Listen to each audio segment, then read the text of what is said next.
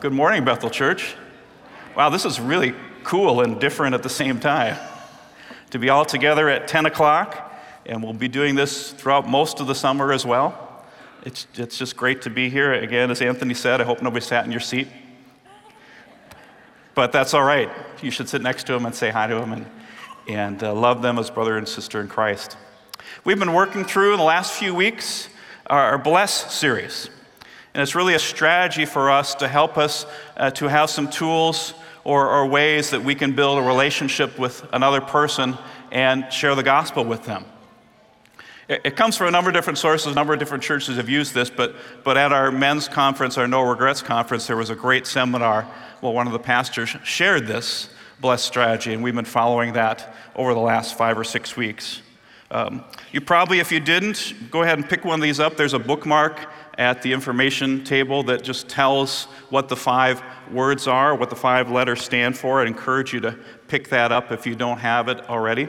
And put it in your Bible or put it on your fridge or your mirror and be thinking specifically this summer as we kick off summer, who can I bless this summer with the good news of God's saving grace? So the letters are, the first letter is B. We begin with prayer. And so the goal is to spend time praying for people and for places where you can build relationships around Jesus Christ. And then L is listen. I'm going to listen to others and hear what God is doing in their lives and be an impact there. And those 2, praying and listening, go hand in hand together along with the third one, which is eating, which really means just sharing a specific time and special time with other people to build a closer relationship. And as you eat together, and then as you listen, and as you begin with prayer, it moves on into the fourth letter, B.L.E.S., is serve. And we hear this, if we're listening, I think every week, as we're talking with people who we know, who don't know Jesus, we see ways and hear ways that we can serve them. And one of the best ways to serve other people, whether it be neighbors, friends, co-workers, relatives, is to pray for them. But also doing tangible things for them, little things that would encourage them as well. And then finally today we reach the last letter, the second S, which is share. Share the story of Jesus and what he has done in your life. And if I think about it for myself and for many of you, this is probably the most difficult one for us because this is where anxiety rises and fears rise, and we wonder, what should I say? How do I say it? How do I make that transition? How can God use me in that? And I share that with you. I've done a lot of evangelism training in college, in a class. In interim class, we studied evangelism in the morning, and then every afternoon we'd go to the Kaufman Union. We'd go to Rosedale Mall, we'd go door to door, whatever. I've done Evangelism Explosion, if you've heard of that, and I'm still scared when it comes to that point, fearful of what I should say and how God can use me. But God will, and God wants to use us. And so what we're going to do is we're going to look at John 9 today, a story of a man born blind. And if you don't have a Bible, you need one, please raise up your hands. The ushers are coming down. They can give you one to use this morning, or you can take it home as well if you need to. So go ahead and raise up your hand. We're going to be in John chapter 9 today. And I really want to come at this sermon from the perspective of questions that you might have about sharing your story, because they're my questions as well as I think about this. And our 3 main points are really going to be points that kind of answer the questions about sharing our story. And this relationship that Jesus has with this man kind of illustrates what we're looking at here this morning. So we'll be in John chapter 9. We'll work through most of the verses in this chapter. And the first question is, and this is probably yours as well, do I have a story to share? And our first point is that yes, you do have a story to share. You do have a story to share. Let's look and listen to what Jesus interacts with the blind man in John chapter 9. Let's look at verses 1 through 7. This is Jesus. As he passed by, he saw a man blind from birth. And his disciples asked him, "Rabbi, who sinned, this man or his parents, that he was born blind?" Jesus answered, "It was not that this man sinned or his parents, but that the works of God might be displayed in him. We must work the works of him who sent me while it's day. Night is coming when no one can work. As long as I am in the world, I am the light of the world." Having said these things, he spit on the ground and made mud with the saliva. Then he anointed the man's eyes with the mud and said to him, "Go, wash in the pool of Siloam," which means sent. So he went and washed and came back seeing. This man born blind is really an example for us, a model for us of sharing our story, because throughout this chapter, he's going to do that. And he's going to give us some examples or some ways to think about it. And we get the sense immediately when we read this, even though we haven't read the whole chapter, that this story is not just about physical blindness, but even more so about spiritual blindness. And we'll see that as we get to the end of the chapter. True, Jesus heals his blindness, but Jesus does more than that. And because part of what Jesus is saying here is we are all blind. We are all spiritually blind from birth. And we need Jesus to give us spiritual eyes to see him and know him and love him. Jesus' purpose here was to show a spiritual truth. And I really think that Jesus picked out this man at this time for a specific purpose, because his blindness is an illustration of what he does, and even going back to the Old Testament, how he works in our lives. Jesus here in this passage indicates that trials and difficulties and barriers are means that God uses in our lives to draw us to himself and to make us ready to hear what he has to say to us. What's the purpose of his blindness? Jesus answers it right there in verse 3. He says that the works of God might be displayed in him. God is more glorified in overcoming these difficulties to show the greatness of his grace and his love and his power. And in verse 4, Jesus emphasizes our calling. He says, listen to these first two words in ESV. He says, "We must work the works of him who sent me while it's day. Night is coming when no one can work." Jesus says here, we. He's talking first about himself and his disciples, and the reference he's making here is what he can do while he's there on earth. But that we includes us as well as followers of Jesus.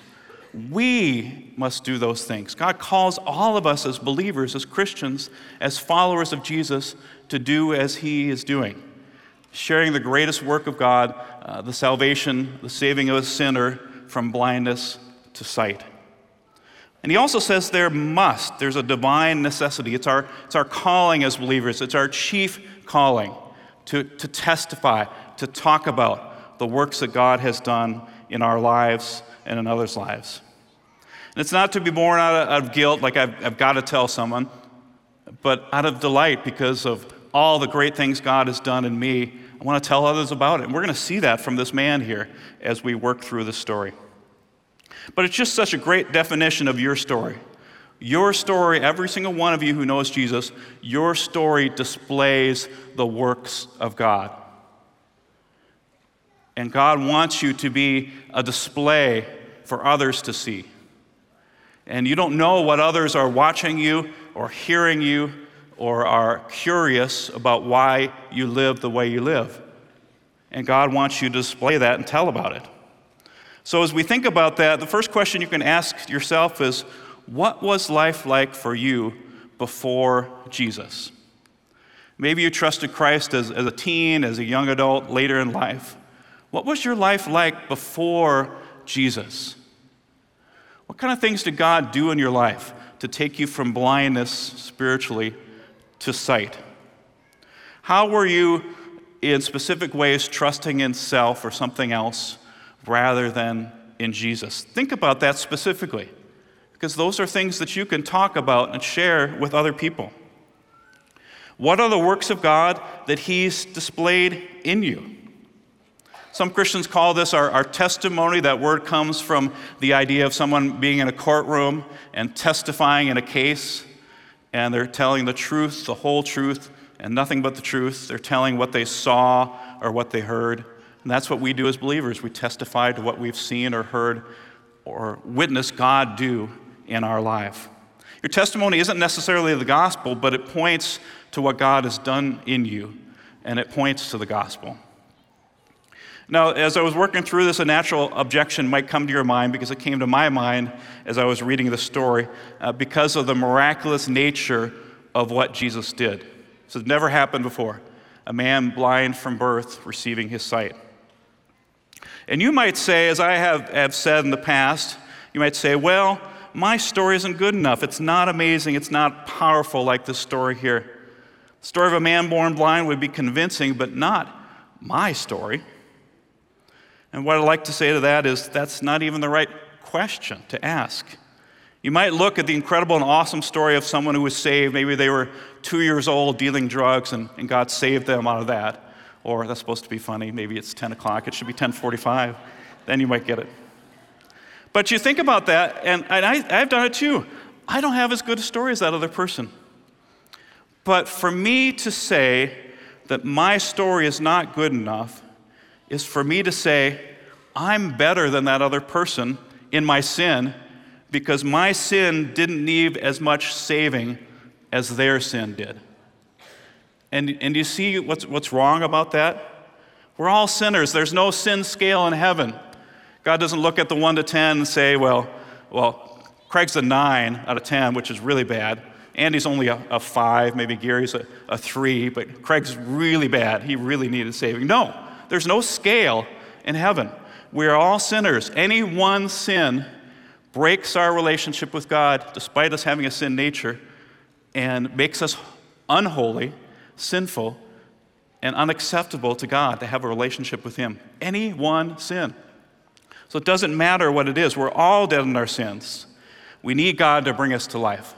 We're all blind, and we need God to make us see again. Every single one of us. Now think about this. Think about your life. You may not have thought about this before. Your story is a story of someone who God raised from the dead to new life. Your story is miraculous. You were dead in your sins, and God brought you to life. Isn't that something to say amen about? Isn't that something to say amen about? Amen. Your story and my story is this: God is good enough and He's powerful enough to save even me. The essence of the Christian faith is that He is good enough and I am in Him. Our story, our testimony is to share the works of God that He did in us so that others may hope in Him. I love Psalm 78, verses 4 and 7. Those have been important verses in my life for a long time.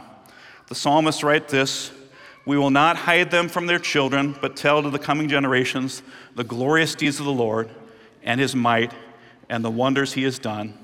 Now that's just not the might and wonders He's done in His Word, but in our lives as well. We're to tell of those things. Why? Verse 7, so that they should set their hope in God and not forget the works of God, but keep His commands.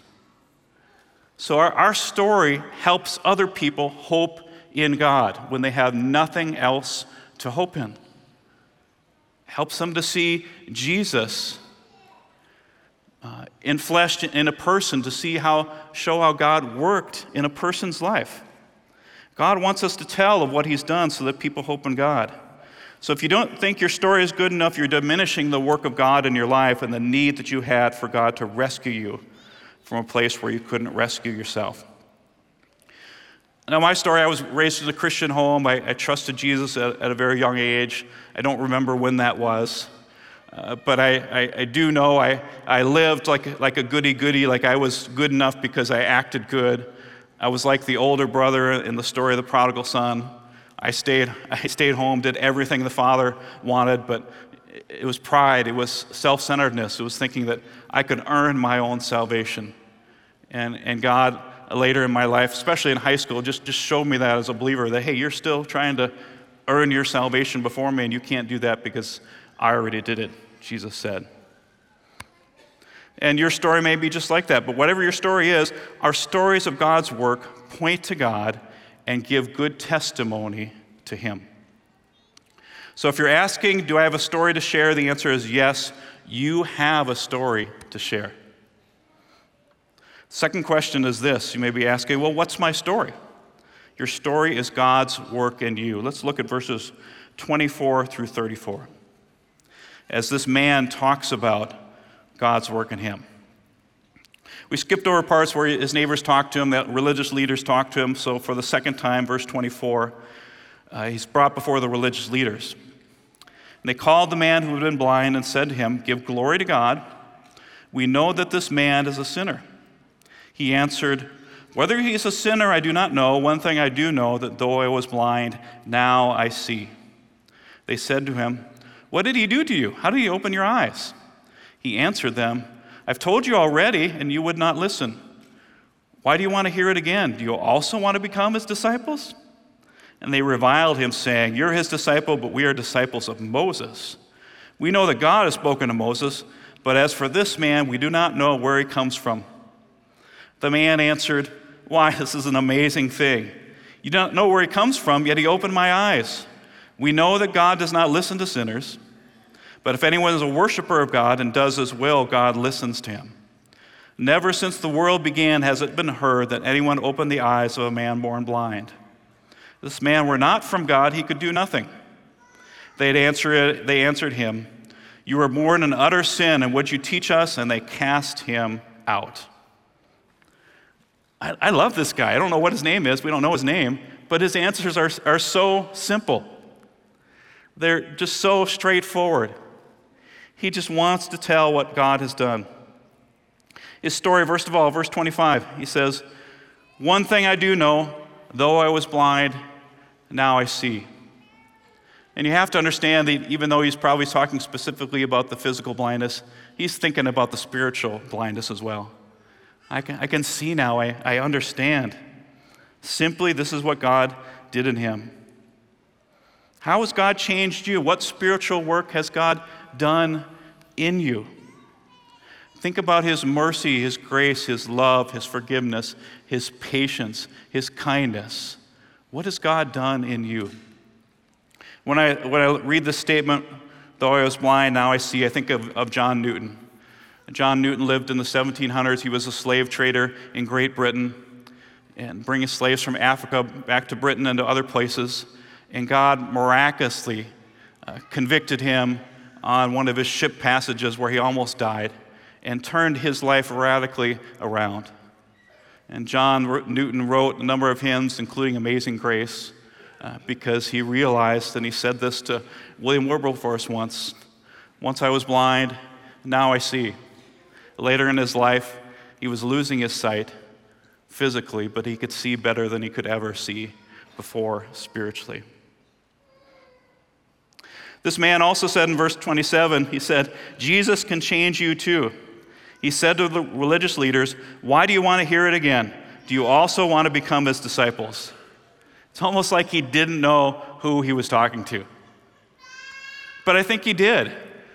But his understanding was so simple, and what Jesus had done in him was so amazing that he couldn't imagine that anyone else would not want to follow Jesus. He probably knew who the religious leaders were. They were persecuting Jesus. Later they would kill Jesus. But this guy had hope that these religious leaders would respond. They would see who Jesus is. And so he said, "You want to follow Jesus too, don't you?" And he may have been shocked or not by their answer, but he was being totally sincere with them, not sarcastic at all. He would follow Jesus anywhere, and he was saying anyone else would be a fool not to follow Jesus. This blind man here, on the first day that he knew who Jesus was, he was making disciples. And all a disciple is a follower of Jesus, someone who follows Jesus, who is changed by Jesus, and who's committed to the mission of Jesus. He didn't even know yet who Jesus was. Later in this chapter, we'll see exactly who he was, but he wanted to follow him. It was natural for him. This work of Jesus in his body and his heart was so amazing, as it is, or it should be, as we realize, every one of us, that we should be overwhelmed and amazed every day because of what he's done in us. Finally, he talks about what he knows about Jesus. Even though he's only met him once, even though he's never seen him, of course, because he's blind, so he's probably never even heard him before. But he says in verses 30 through 33, he says, hey, you don't know where he comes from, but he opened my eyes. We know God doesn't listen to sinners, but if anyone is a worshiper of God and does his will, God listens to him. So he knows that Jesus is so close to God that God listens to him. He knows about Jesus in that way.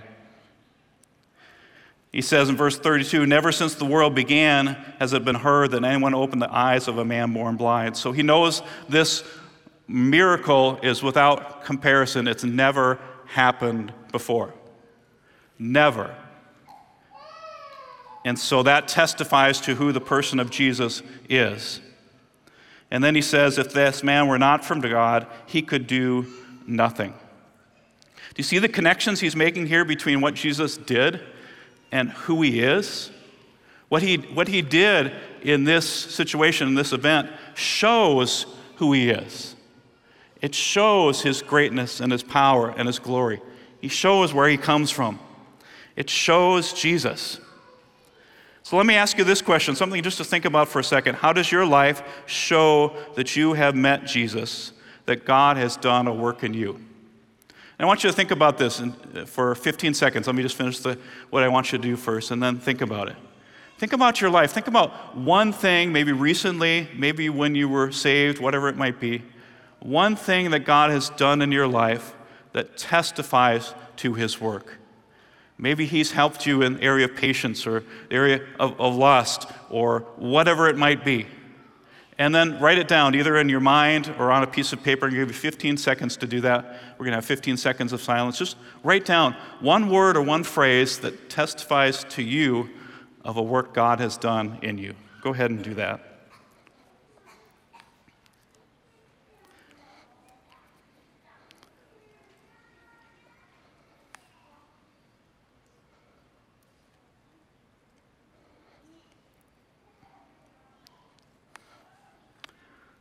That word or phrase, first of all, should be an encouragement to you. You can look back and see, hey, God did this. I haven't thought about that lately, but God did this. But it's also something you can talk about with someone else. Hey, I just want you to tell you about something God did in my life, and I can be sure that this is only God who's working here. So let me review. The answer to the first question is that I have and you have a story to share. The answer to the second question is that my story and your story is God's work in you. And then the third question is why. Why should I share my story? And the point is, or the answer is, it's your purpose in life to tell God's story. It's your purpose in life to tell God's story. Let me read verses 35 through 41. Jesus heard that they cast him out, and having found him, he's talking about the man born blind, he said, do you believe in the Son of Man? He answered, and who is he, sir, that I may believe in him? Jesus said to him, you have seen him, and it is he who is speaking to you. He said, Lord, I believe, and he worshiped him. Jesus said, for judgment I came into this world, that those who do not see may see, and those who see may become blind. Some of the Pharisees near him heard these things and said to him, are we also blind?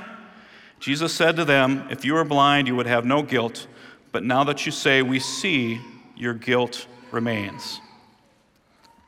We haven't talked about this, but the context of this passage is really important. Jesus is in Jerusalem at a specific festival time.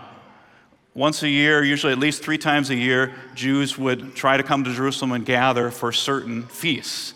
And the feast that they were gathering there for was the Feast of Tabernacles, or the Feast of Booths.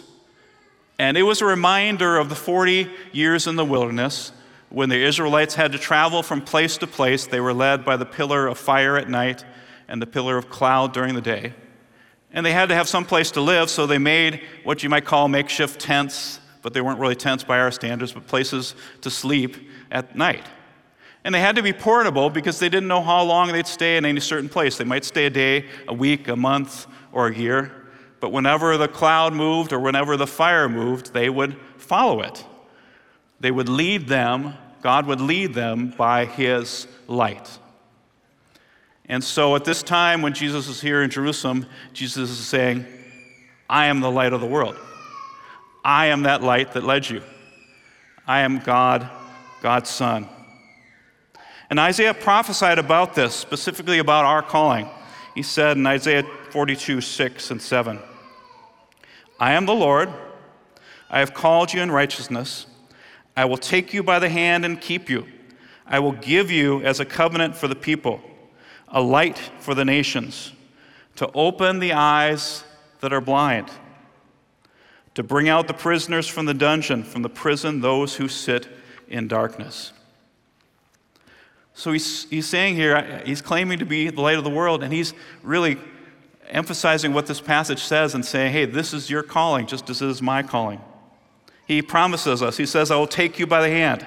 I will accompany you in this purpose I have for you, in those relationships and those conversations that you have. I'll be there with you. I'll keep you. I'll safeguard you for that purpose that I have for you.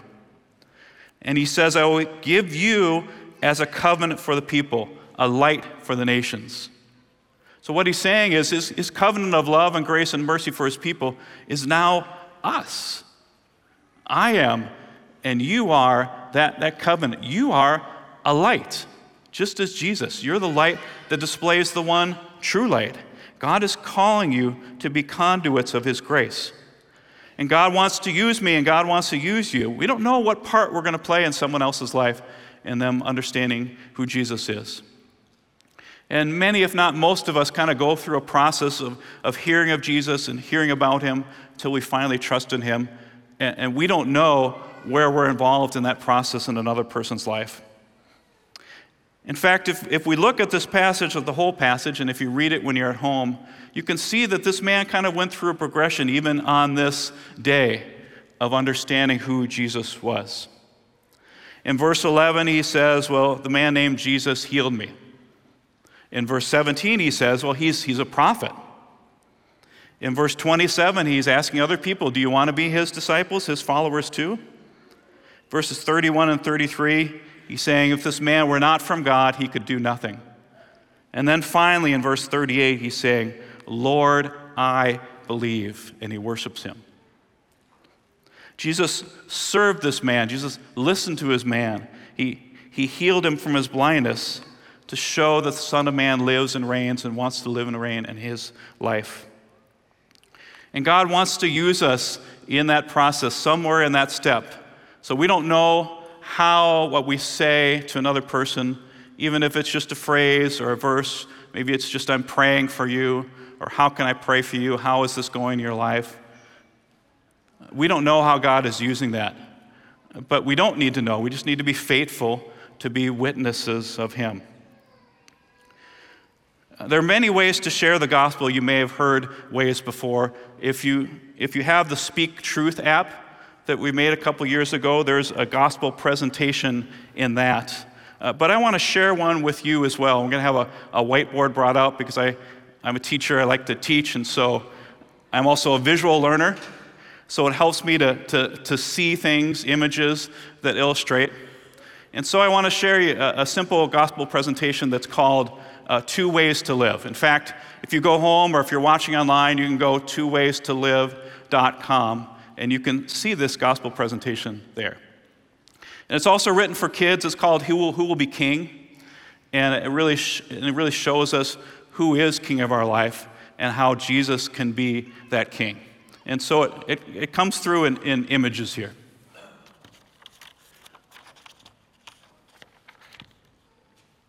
In this first image, we can see God made the world. God is the creator of the world, and he's the ruler of the world. And he's made us to follow him and to live under his good rule and good authority in our lives and in this world. Revelation 4:11 says this, "You are worthy, our Lord, to receive glory and honor and power, for you created all things, and by your will they were created and have their being." So he rules the world, and he's made us like his under-shepherds in this world. So God created the world good, but we can all see that something has happened, that this world is not as good as it was in the beginning. And that's what the second image illustrates.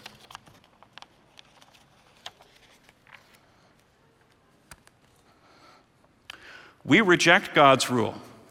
God rules over this world, but we want to be our own kings. We want to rule our own lives, don't we, as human beings? We're born that way with the sin nature. We want to make our own decisions. We believe in Frank Sinatra theology, I did it my way instead of God's way. And so in thought or word or deed, we do that. We reject God and his rule in our lives, and we run our own lives, and we rebel against him. Isaiah 53, verse 6, just the first half says this: "We all like sheep have gone astray. Each of us has turned to his own way." And so there's a problem with that. What's God going to do about that? So as creator and ruler of this world, he's loving and he's holy, but he's also just. And we understand justice in our lives, and we understand injustice. And the only way that we understand justice and injustice is because we're in the image of God, and God is the God of justice. And so when we die and we are laying in our graves, there are consequences for what we've done. God won't let us rebel against him forever. And there is a day, even as we sang, even as we saw in the passage here, there is a day of judgment coming. Hebrews 9:27 says this: "Just as people are destined to die once, and after that to face judgment." It's hard to hear, but that's not the end of the story. There is an answer. God has an answer for each of us. And that answer is the person of Jesus Christ. Because of his love, God sent his Son into the world to take our sins upon himself, to die on the cross, to pay the penalty for our sins. And so God provided that answer. Jesus always lived under God's rule, and so his life, his living was sinless, and his punishment was taken for us. And if we read all of Isaiah 53, verse 6, we see this: "All we like sheep have gone astray, each of us has turned to his own way, and the Lord has laid on him," that's Jesus, "the sins of us all." But that's not all. That's not the end of the story. Jesus didn't just die. He rose from the dead. And now Jesus reigns in heaven with his Father, because God raised him from the dead as ruler and judge of our lives. He's conquered sin and death and hell and Satan, and he offers us forgiveness and new life. 1 Peter 1:3 says this: "Praise be to the God and Father of our Lord Jesus Christ. In his great mercy, he has given us new birth through a living hope, through the resurrection of Jesus Christ from the dead." So Jesus' resurrection means something for us, for you and for me.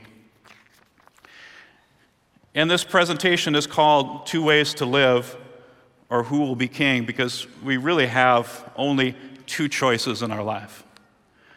We can live with ourselves as king of our lives and rebel against God and his good and loving rule in our lives and face that judgment, or we can live with Jesus as the king of our lives.